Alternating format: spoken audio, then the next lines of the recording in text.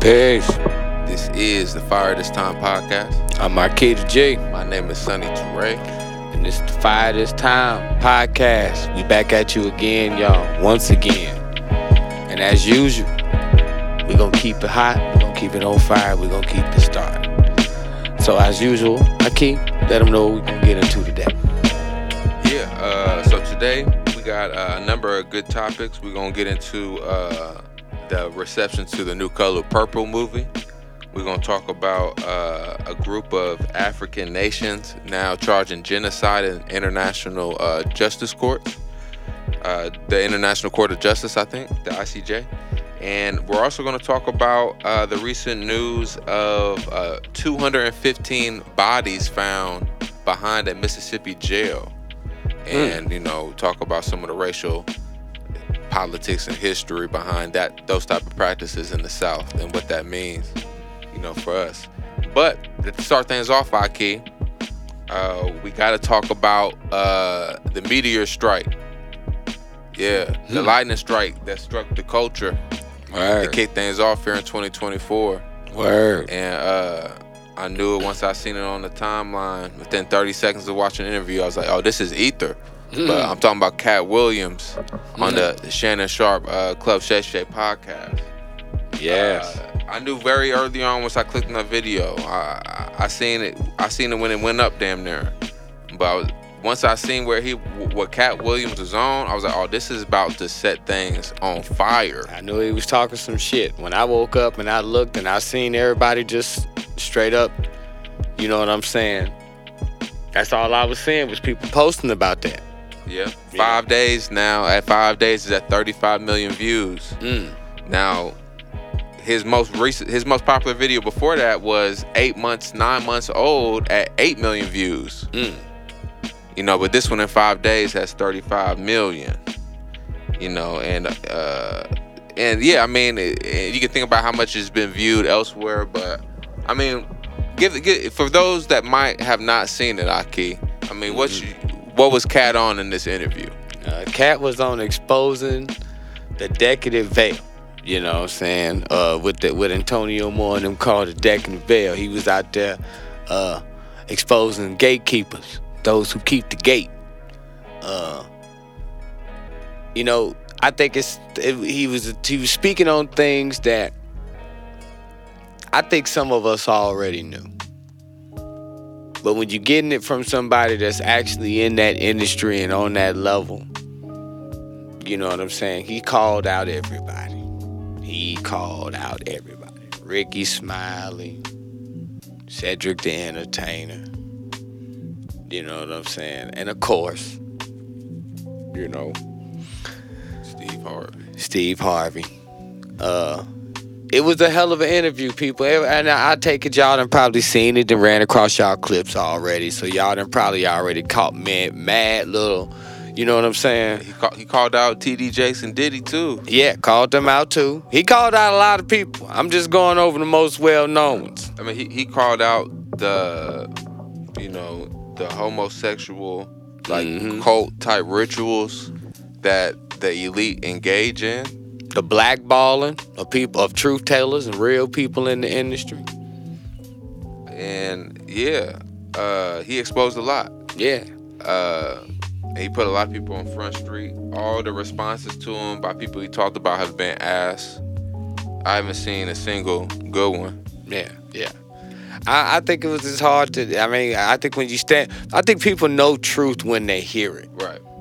It's a certain chip built in the Negro biology to let us know that nigga speaking facts right there.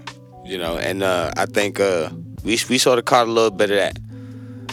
But I think it gave us an exposure to cutthroatness that's in that shit. You know what I'm saying? In the industry. Even in comedy. The backbiting. He definitely spoke about stealing jokes. And I said, that sort of, it make me think about MCing. Because, in MCing, the worst thing you can do is to bite a nigga rhymes. You get smacked for biting somebody rhymes. I would take it in the same thing in comedy. You get into some shit for stealing somebody jokes. But as you said, the response has been asinine. And there's people that's already had backed him up on things before. You just been sometimes seeing clips of replays of when they said it. And, you know what I'm saying? Katt was just confirming it. We ain't seen nobody come out and say he lied about what he said about them. Yeah. And this ain't the first time Katt did that now. Right. Katt did it before. You know what I'm saying? I don't think he really called out names, though. And I think he been sitting on that for a while. Because the way it came out, like he came there strictly on that business. You know, and, of course, for those who, are aware, got that awakening, that awareness, you know what I'm saying? We sort of already know how that system move and operate, or got some form of idea, you know what I'm saying? We've already sort of been informed, but you know what I'm saying? For the masses are not, and when they are, they're informed on some spookism type shit. You know, this showed them how that work on a practical level every day. I think a lot of people saw Katt as being authentic. Yeah. You know, like, was he mad? Yeah. Was he frustrated with how he was treated? Yeah. Mm-hmm. And I think the regular person feels that in their everyday life, living their regular lives. Yeah. You know what I'm saying? Like, and I think the fact that he was able to show how he felt raw and honestly, it was a rare thing to kind of witness, in a sense, especially on that type of stage. And I think there were probably more famous people than him that sat in that same seat as him, that didn't offer anywhere near as close of a compelling, conversation. Maybe because they didn't have as much, to say or in it. But yeah, it was a thing to behold. But this brings me to a point that we talked about in the car on the way over here, Ahki. On one hand, on the positive note, I think that the cultures, our people's reaction to this shows an urge to have the media machine, the elite, and their devious machinations, presented to the public, exposed and toppled. Yeah. And it seems like that was what, at least partially what. No, in a large way, that was what Katt was on. Yeah. He said there's God's side and there's the other side. We don't give a damn about the other side. Yeah. You know what I'm saying? He's putting a line in the sand as far as, there's some evil people in this world. Mm-hmm. And I think black people, I think the support that you see from Katt from us is our affirmation of that goal. Yeah. On one hand, I think, that plays out in a strong way. Mm. Now, on the other hand, there is, maybe just people being drawn toward the spectacle of it. Mm-hmm. What do you think about that, Ahki? We take truth and exposing lies as entertainment to some extent now. We help promote the Maury Show. You know what I'm saying? The Jerry Springers and the shit like that. Truths. Nasty truths. You know what I'm saying? But we look at it for entertainment. I think sometimes, we in that, like I said, we in that contradiction with ourselves because we sort of chase that. Like, they use the money, the fame, the success to get us. You know what I'm saying? Build that attraction. And we move after that. But we also like seeing it when it's trodden down. Because we sort of know it's on that bullshit. Like with, Katt, comedians got a certain freedom that sometimes everyday regular people don't feel they have. And they can speak truths in a way that a lot of average regular people can't. They sometimes can get the truth across better than a damn scholar. You know what I'm saying? In words. And so, and first of all, being a comic, that's a rarity. Most of the people that are truth tellers Always into some shit. Dave Chappelle is always into some shit. Somebody always got something now to say about what he do, and comedic wise. Patrice O'Neal was that way. You know what I'm saying? Hell, even Richard Pryor at one point in time was that way. So it's like, they don't like, make me think of Red Fox. He was that way. But some truths can be accepted and swallowed in a certain way, Katt Williams was a person is a person that's able to do that. It's a lot of things that he set up to put him in a position to do that. You know what I'm saying? But he's in a position to do that. Concerning these culprits and their crimes against their own and they self and they counterparts in their craft, you know what I'm saying? Like I say, there's been rumors of all of this stuff for a long time. We just recently got over hearing, how Steve Harvey felt about Bernie Mac. Really. And how he sort of threw hate in his game on that. We heard that before Katt Williams. Katt Williams just emphasized it. And all of these things that he spoke about, he was sort of directly involved in. So shout out to Katt Williams. Shout out to Shannon Sharp. Shannon Sharp, man, since he left Skip Bayless, his shit been soaring. He getting these awards and stuff now. They like, shoot, he the best. He pretty much got the best sports commentary shows, and he's doing a lot of these things. He got the joint going on with Stephen A. Smith now. He also got another show with, I think, what was that, Shepard? He got another show with a younger athlete that he does. I think it's like a nightcap or something like that. Yeah, he got Ocho Cinco and Gilbert Arenas. Yeah, something like that. I think he interchangeably he does the nightcap shit with them. So, what I'm saying? He's doing that now. I'm glad to see the brother prosper, and on his show, Club Shay Shay, he seems to always have, black folk on there. And it ain't just athletes, like he had Katt Williams on there. He had Steve Harvey on there. He had Cedric the Entertainer on there. He had rappers on there. So politicians, so. He's likely going to have, he said his dream interviews are LeBron and Obama. And I think maybe he mentioned some other people, but they were near the top.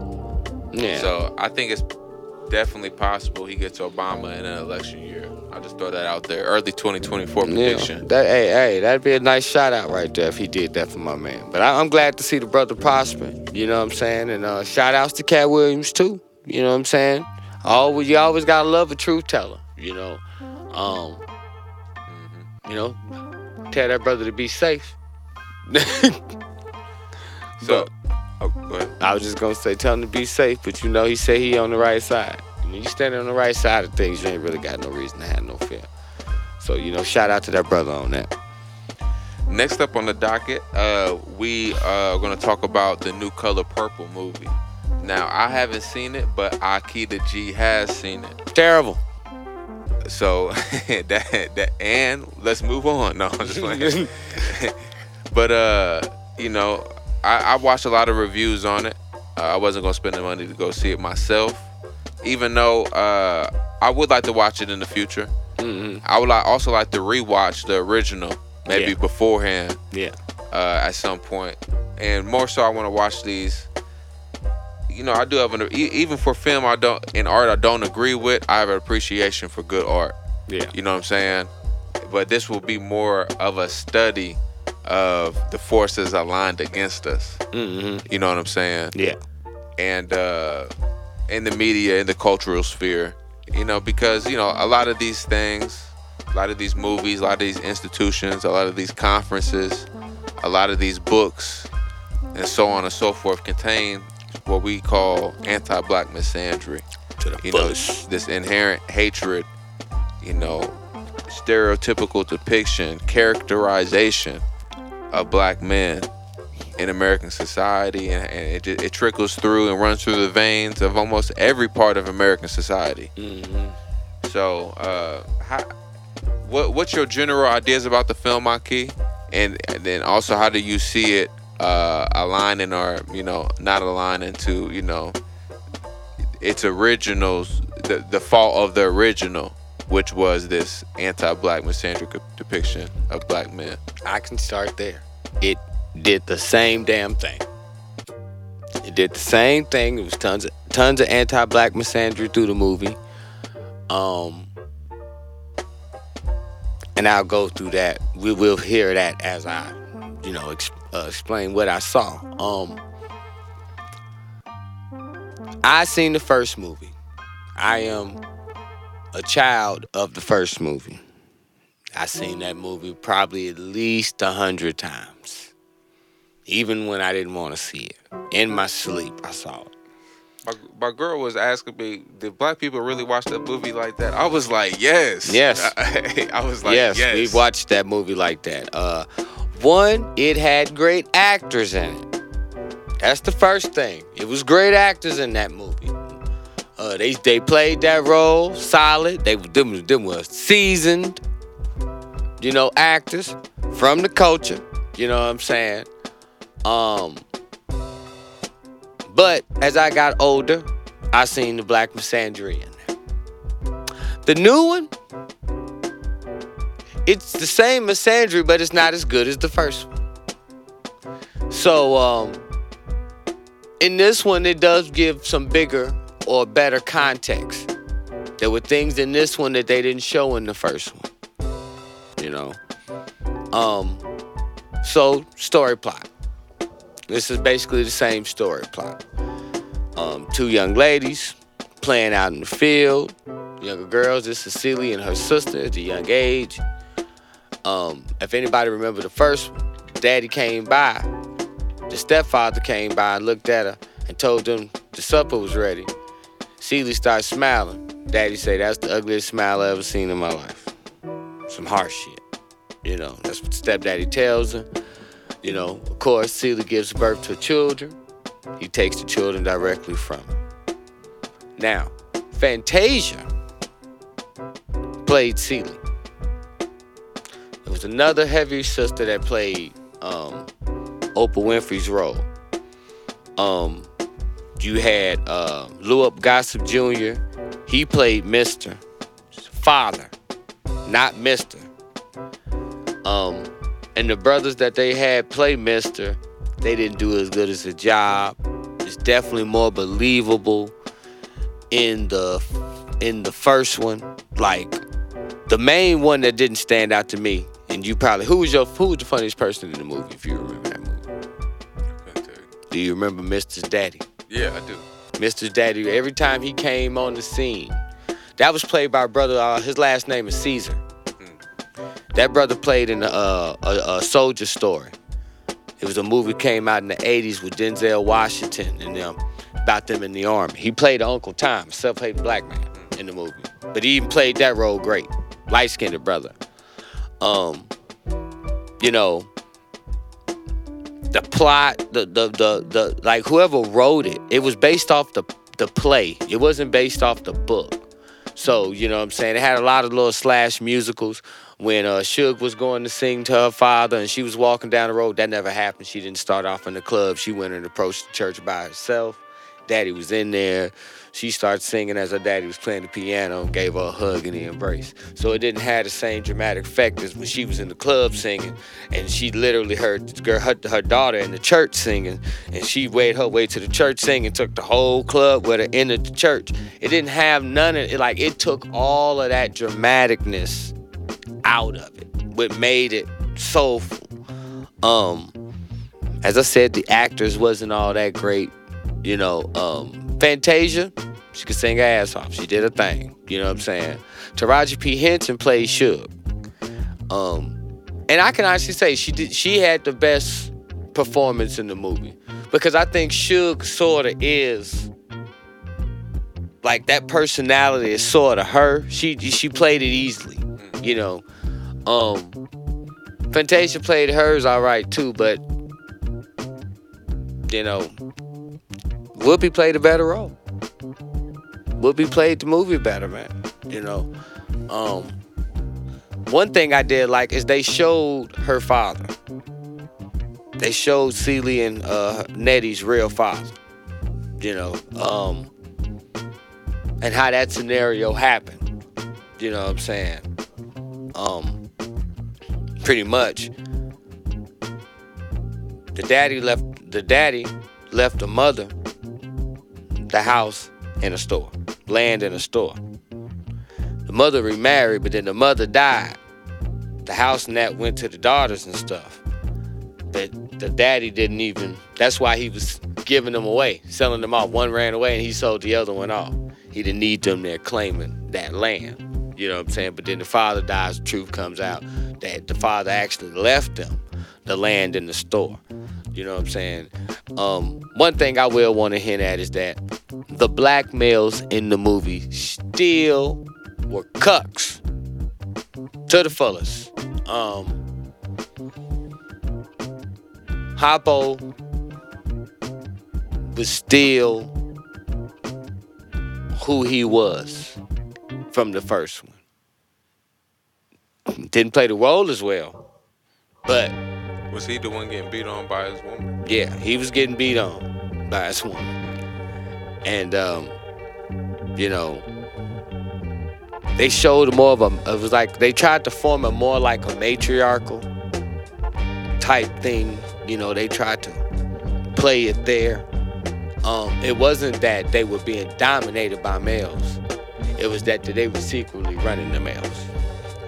So that's how it was sort of portrayed to me. Like, so now we got two of the most popular films of 2023, because Color Purple came out in 2023.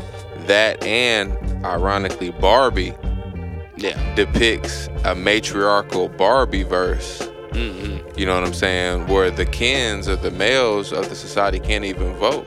And they serve the women. Yeah. You know what I'm saying?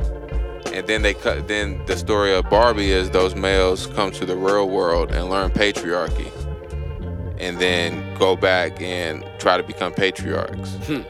You know, ignoring the fact that, you know, they have basic democratic rights, and you know what I'm saying, that they would be fighting for. Yeah.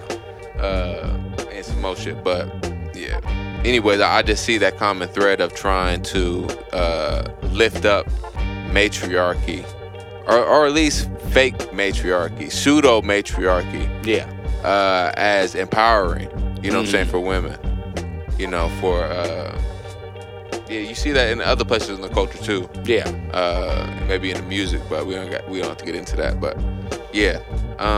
I was gonna ask you about that, about, you know, if that was still depicted in the movie, you know, this character getting beat by his woman and it being depicted as less violent, less damaging than the abuse done to women. Like, that still happened in its own context. I think this emphasized it didn't have as many scenes like that as the first one. Gotcha. I would say the first one was probably more graphic in that sense. Gotcha. But yeah, the theme, the narrative, because don't forget, like I said, this movie was done off the play, not the book. So the storyline is a little switched up a little bit, but it's given more of like a hidden matriarchy. And also for the musical in which this new movie is based off of, one, Harvey Weinstein was a former producer of the musical in which this movie is based off of. And of course the original movie was directed or produced, one or the other, by Steven Spielberg. Yeah, I think it was produced. Right. So of course we can get into the role that white Hollywood plays and how they depict black culture. And maybe there's also an interesting conversation to have there about how certain black feminists, like a Alice Walker, you know, collaborate willingly with you know, endemically racist white Hollywood to produce and profit off of these, you know, misandric depictions of black men. I mean, I said like this, man, this ain't got the same, like, this is not, like, the first one is still worth going to see before you see this one. Gotcha. Like that's just real talk. I would sit down and look at the first one before I look at this one. Gotcha. It's not doing as great. Yeah, let's get into that real quick. The numbers. So I seen that it cost around, if I'm not mistaken, around $100 million to make, and then maybe around 50. They claim only about 50 million to market, if I'm not mistaken. So here we go. So we're looking at the New York Times right now.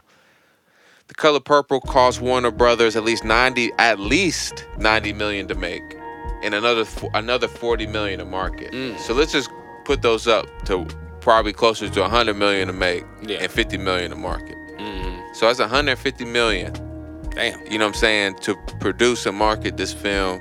That means they need to, at the bare minimum, do 200 million. Yeah. You know what I'm saying? To break even and then make a profit. You know what I'm saying? Of what, because, they was planning on this being, comparable with what Barbie did. And Barbie set records for its ticket sales. It's hard for me to understand. Yeah, it really is. Like really, I thought that movie was. I thought the initial reviews was terrible, but Americans gonna Americanize. They just gonna do what they do. They didn't do it for this generation. They did it for the 2 generations that's coming.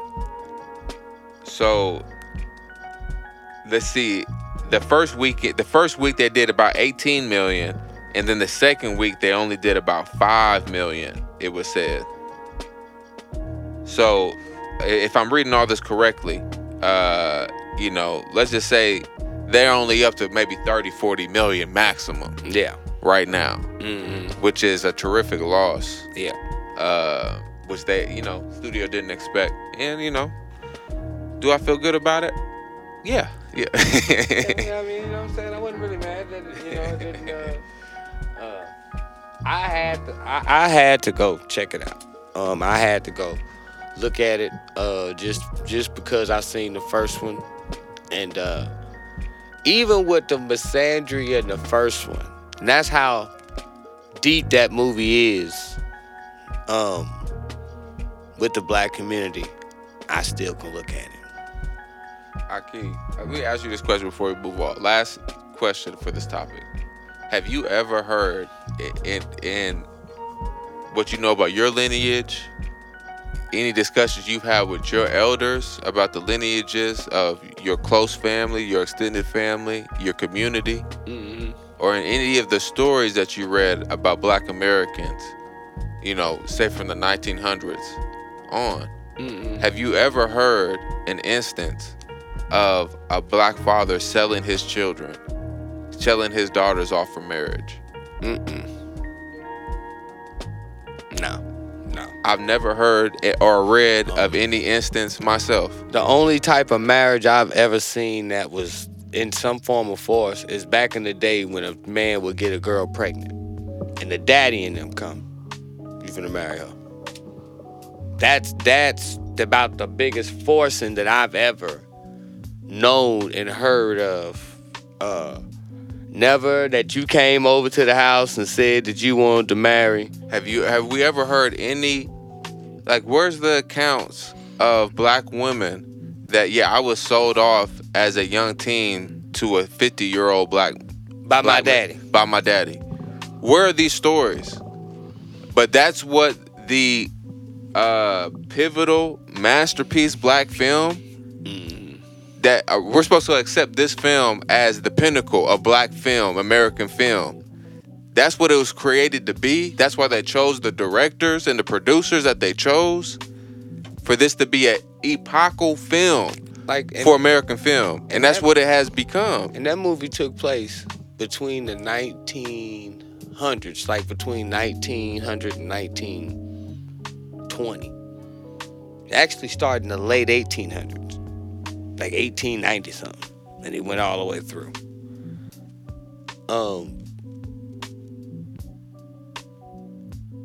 I don't recall too many rich black males,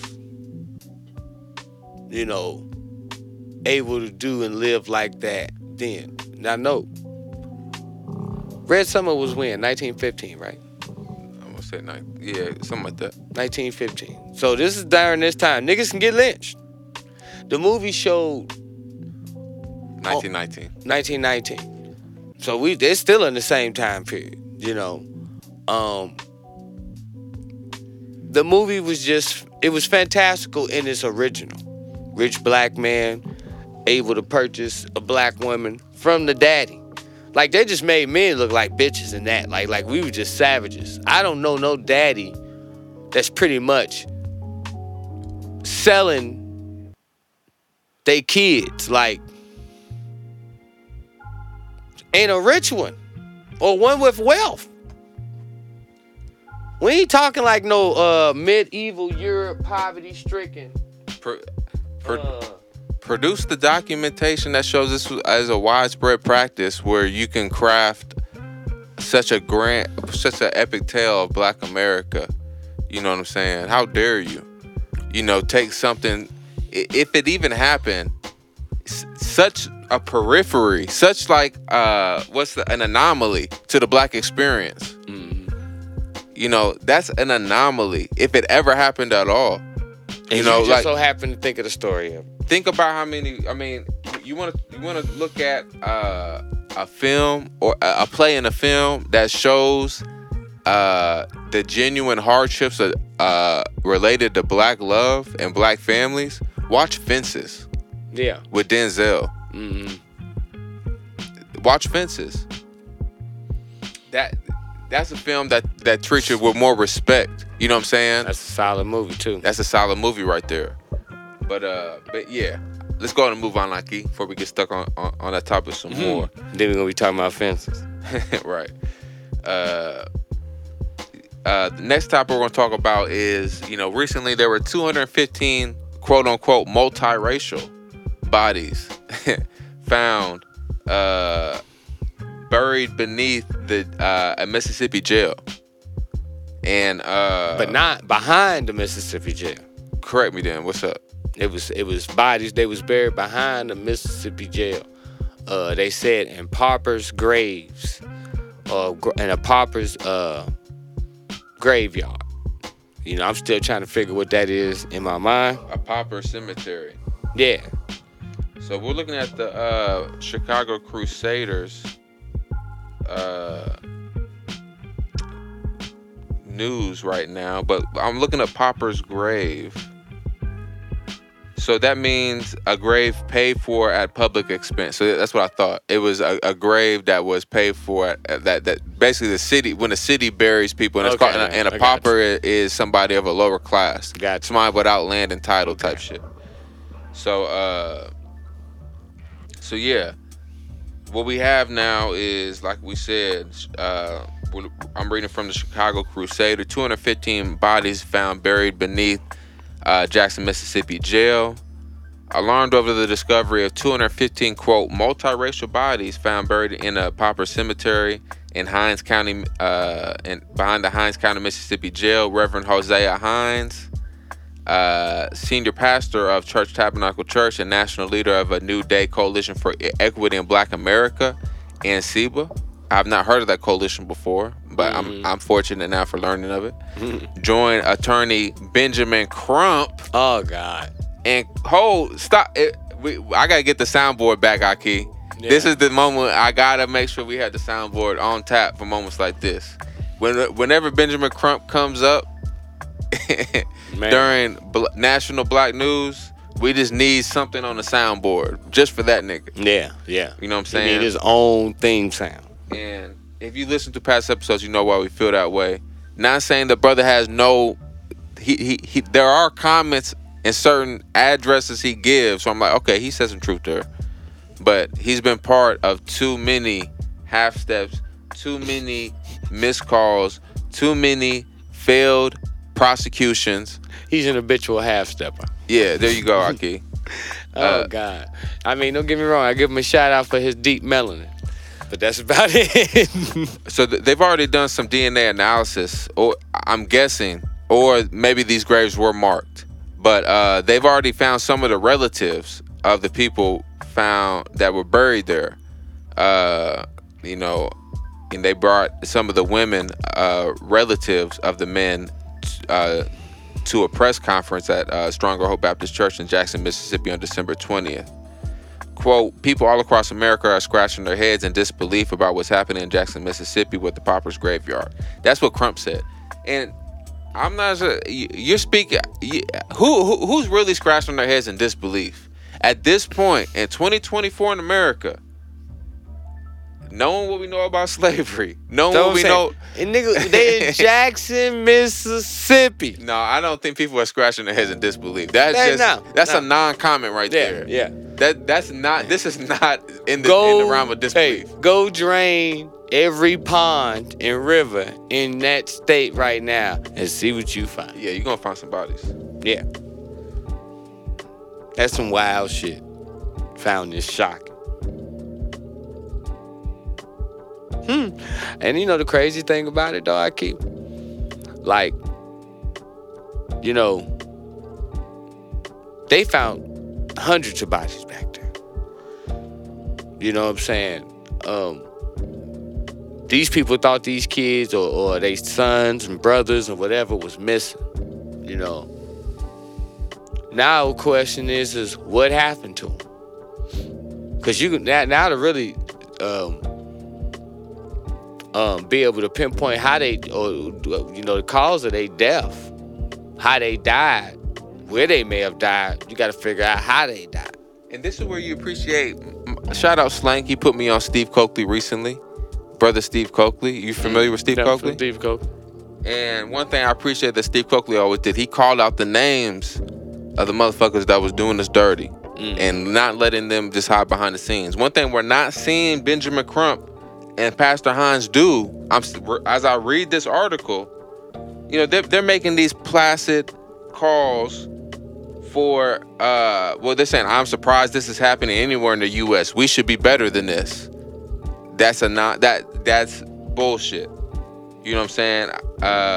He's saying there needs to be a real call for justice. What the fuck that's what you're supposed to be doing at the press conference. Yeah. Saying there needs, like, how passive political is that? I can't even say passive aggressive. How passive political is that? To say that, like, at a press conference, and you're a political actor that you brand yourself to be, you're supposed to be the one calling for justice. And how do you call for justice? Is what Steve Coakley would do. He would call out the names of the police chief that didn't notify families for years after they already knew these bodies were there. Yeah. And they waited for years to notify some families when they knew who the person was. Yeah. You know, you got to call out that type of stuff. But also, what you need to do, you're not calling for an investigation on what you just asked for. How did those bodies get there? Yeah. How did they die? Are we not looking at possible murder? Systemic murder, institutional murder.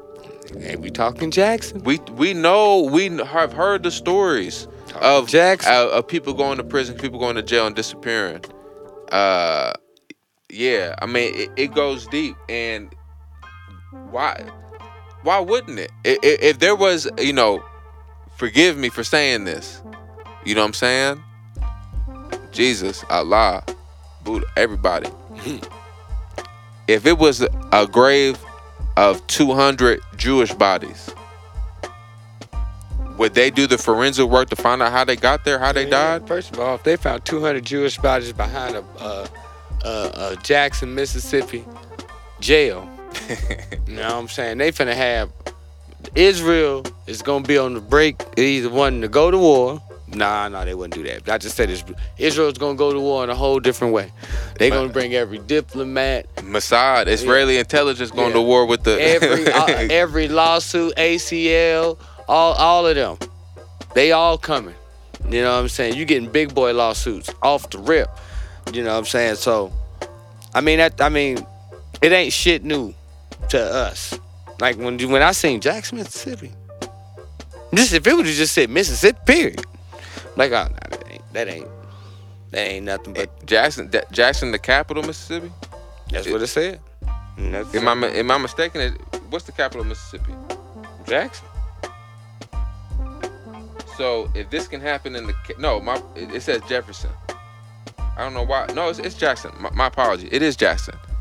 If this many bodies were found in Jackson, the capital of Mississippi. What's happening in rural Mississippi, Ahki? Yeah. First of all, you ain't gonna find them bodies in rural Mississippi, cause them bodies is gonna get ate up by some gators by then. You know, they do. The gators that have been went to work on that. The animals and the wildlife have been taking care of that. You know, you finding, 215, bodies out there just laid out, stretched out, in their own little makeshift graves. Yeah, they're gonna definitely have to do some investigation on that. You know what I'm saying? Check that out. See what that be like. This is why we need black government, Ahki. We need our own national investigative team. You know what I'm saying? Mm-hmm. We need a group vetted by Black America. You know what I'm saying? Mm-hmm. To be, what's the word? Sit to these places. You know what I'm saying? You need your own you need your own Mossad. Yeah. What would we call the new African intelligence agency? What should we call it? We gotta think about that, Ahki. Hell, I hate to say it, the Black Panthers would have been a great name. You know what I'm saying? That would have been a great game. Because the Panthers operate just the way they got to operate. Stealth, silence. Maybe sometimes. I mean, Panthers took the guns right to the state capitol. Yeah. That's not exactly spy network shit. That was a little bit of their mistake, too. You talking about doing it the right way, goddammit. Nah, I don't know if I would say Black Panthers were on some stealth shit. Yeah, they definitely wasn't. They was on some community organizing building. We talking about like the Black Liberation Army or some shit like that. That might be a little different, yeah. But I don't know, Ahki, but I know it would have to be an organization that's set up. It would have to be like to some extent like a Black Justice League. Yeah. You know what I'm saying? That they go make sure they find out what the fuck happened to the brothers and the sisters here or wherever this at. Just don't seem right. Yep. You know. Yep. You know what I'm saying? We go through the bodies. Yeah, we need, and when we build the BJL, when we build the BJL, we're gonna have to have a whole department for Mississippi. From Mississippi. A whole department for the SIP. For the SIP, because we're going to their medical system.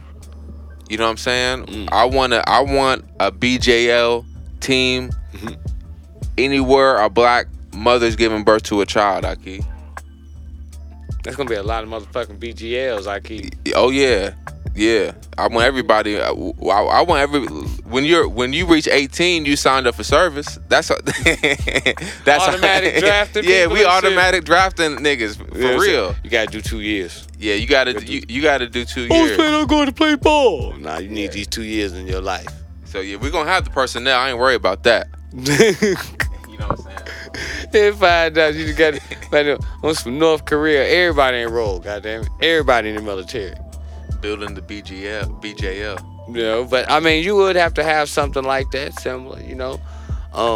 To, and I'm saying that just on the governmental level, just as an agency, a communal agency, if you want to call it. Yeah, we need some watchdogs. You know what yeah. I'm saying? We need some watchdog institutions. We need some intelligence. Yeah, exactly. We need some intelligence groups. We need some shit.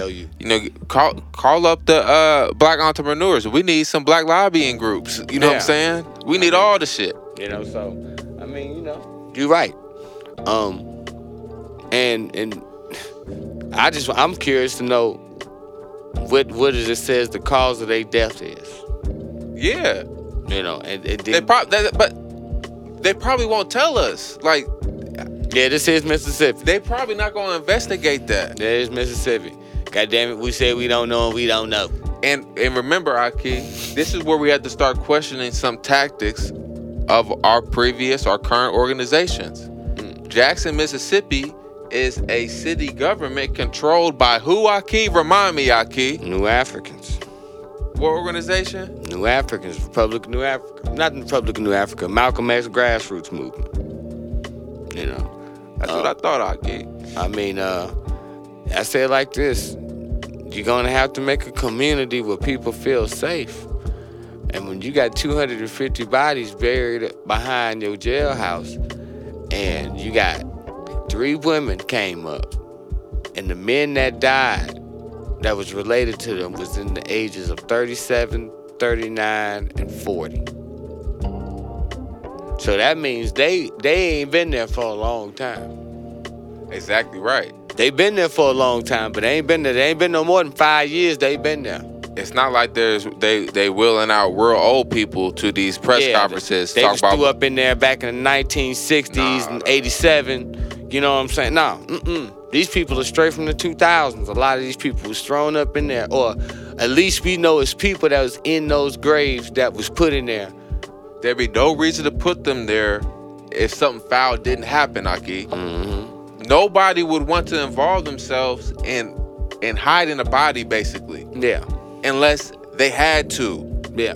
It is what it looks like. No doubt about it. Yeah. You know, and so that means that town been under, that city, Jackson, has been under control.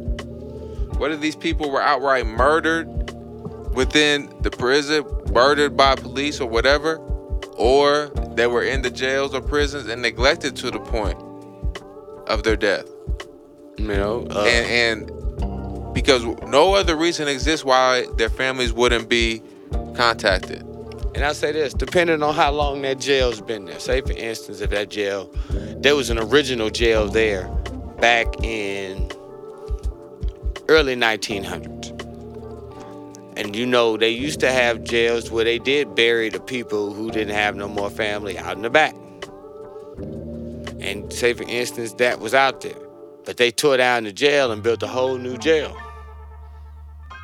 Now you got this makeshift, you know what I'm saying, graveyard now, this pauper cemetery back there in the back. And, you know, you never spoke about it, you never said nothing about it, you never, like, if nobody knew it was there, you said grave, that means it's tombs, it's caskets in there. If it ain't no caskets in there, that means you just dug a pit and just threw some bodies in there and threw some dirt on top of it. That's a mass grave at that point. Yeah, that's some Nazi shit. Let's keep it moving, Ahki, and also, you know, God bless and, you know, peaceful rest to the dead. Yeah. As well. But next we're gonna end up, you know, I just want to mention this quickly because this could unfold into a larger conversation we want to tackle later. But the headline for this segment is African nations charge genocide, and it's genocide for black people. Interesting. Ironically, no, Ahki. What the fuck? Yeah, but still important to look into nonetheless. You know, and this is something that we're cluing y'all in on as we begin our real deeper investigation into the inner workings of how all this international politics and these new African geopolitics are playing out. Because what we have here initially, and we'll come back to this, but we have Gambia, a West African nation, bringing Myanmar up on genocide charges in the International Justice Court. It's the International Court of Justice. My apologies. And we can round back and then talk about the Rohingya being genocided against in Myanmar as they fight for their human and civic rights. You know, and we watched a documentary about their plight. And that's in South Asia. So that's Gambia charging genocide against a South Asian country. Yeah. Something, you know, that definitely made my ears perk up. But we learned about that as we was watching the more recent and definitely larger scale, just talking geopolitically, issue of South Africa, much bigger nation than Gambia. Yeah. Much more connected nation than Gambia. South Africa brought up Israel on charges of genocide against Palestinians. And that's huge. That's huge. I mean, Israel's pissed off. Apparently, the ICJ is important enough to which Israel will not ignore these charges and will represent itself in this court hearing that is coming up soon. They've already selected who they're going to represent, who they want to represent Israel. Israel's already selected the person. I forget his name. But Dershkovich was the other person that Netanyahu, the prime minister of Israel, wanted somebody named Dershkovich to represent Israel. Yeah. Now, mind you, Dershkovich is on the Epstein files.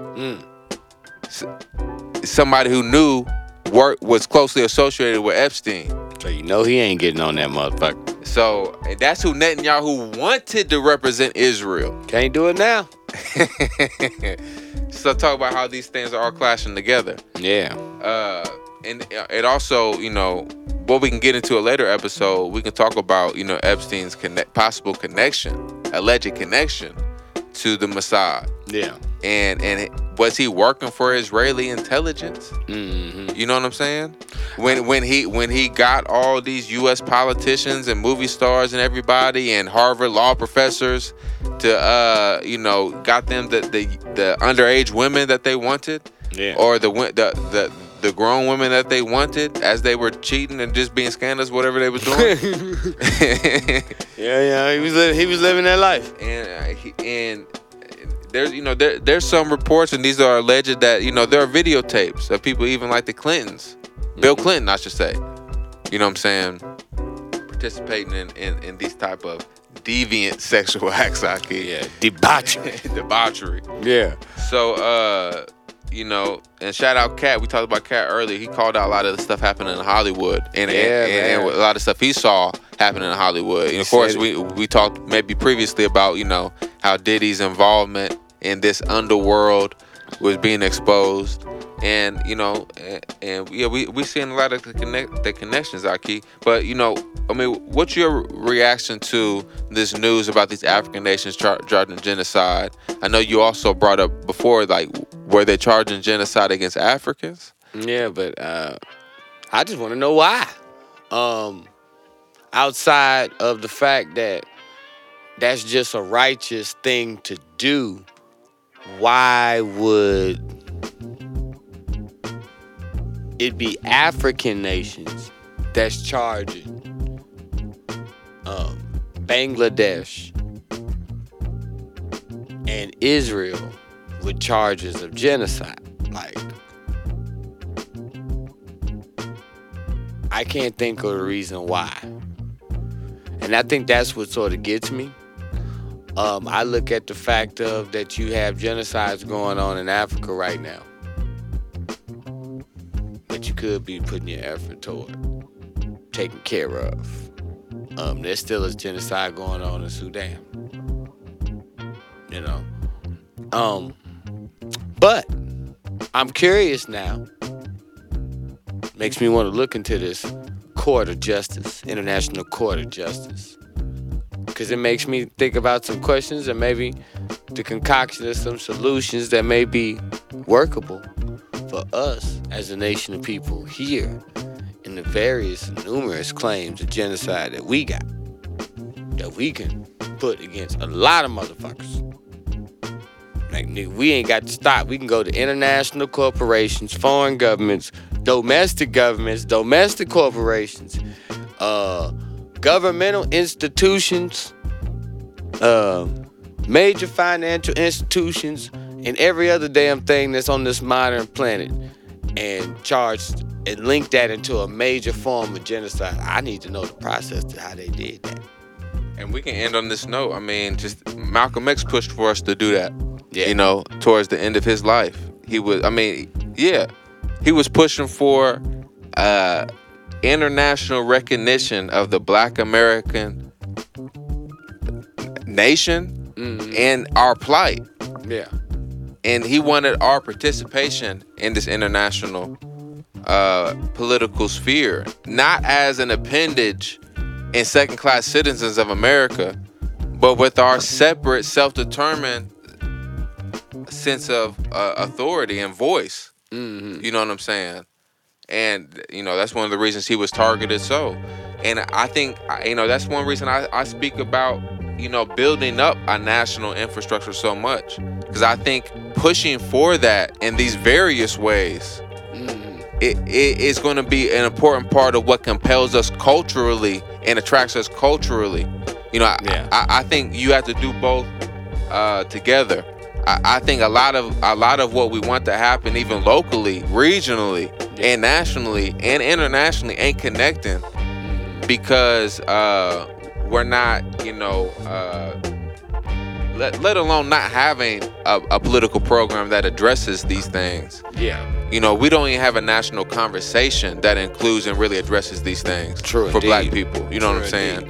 And so yeah, we need to start throwing a lot of stuff at the wall to start building that up. See what sticks. Yeah. Throw out programs for people to discuss and think about. You know what I'm saying? That leads us towards a nation. That leads us towards national and international recognition.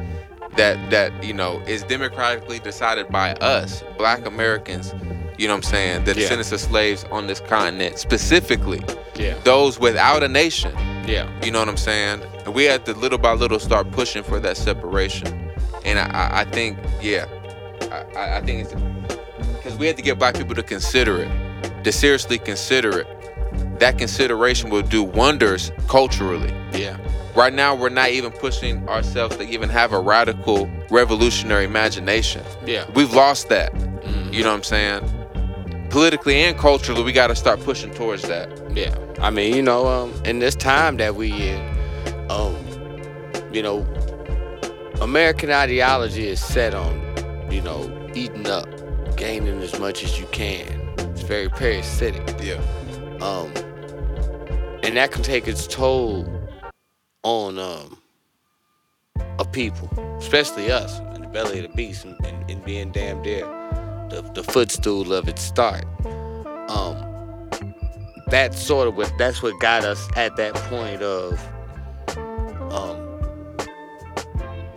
the non, I don't want to say non-pushback, but the that stalemate that you sort of, I think you speaking of. One thing that the African nations can do, and as I said, I think it's on a level of righteousness, I support that. We looked into what was going on in Bangladesh, Myanmar, with the Rohingya people. We looked at the story. We seen the oppression. We seen what's going on. We seen the reports. So, granted, they are getting genocide there. South Africa is going at Israel for genocide.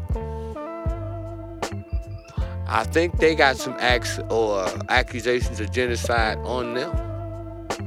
South Africa. Against indigenous people within the country. We have to remember that the majority of the decent, good land is still owned by who? By the Boers, by the whites. Former colonizers. The plantations and all of that is still owned by them. There's much more effort we could put in doing things on Africa instead of that. But I still got to get to the bottom of it. Why? Yeah, no, you're exactly right. Like, if I could talk to them, like, what's going on? What made y'all do that? Why would I'm happy South Africa took that step, took that leap. Yeah, it's righteous. But you would think South Africa, with having so many international fingers in the pot. Yeah. You know what I'm saying?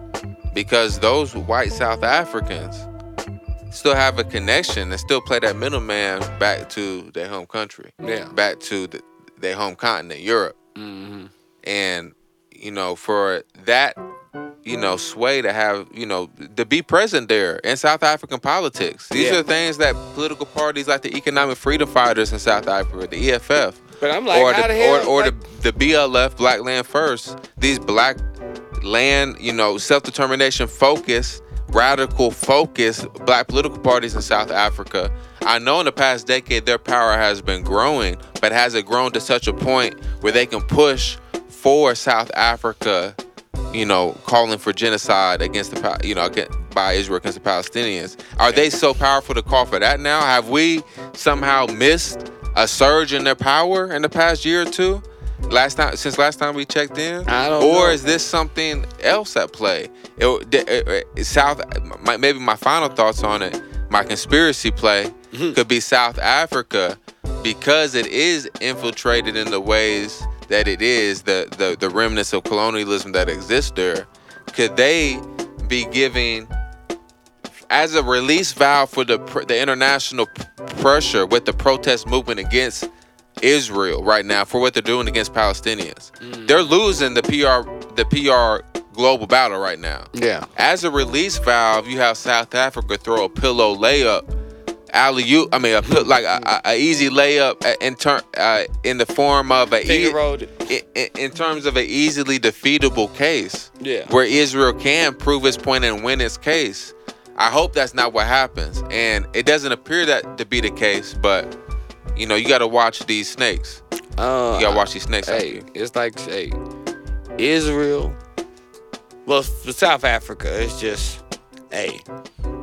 you got more things to take care of. To me, I think that's more important. But then it made me think. I said, well, one thing I learned about South Africa and how they're set up, they sort of have they have an influx of foreigners in there too. They have an Israeli population there. They got Lebanese population there. They got various different groups that are in that area. I just can't figure out why they would do it. Maybe it's on something strategic, with other nations that they're choosing to do it with. Maybe this is an outgrowth of the BRICS alliance. Could be. Either way, like I said, it's a righteous and noble thing.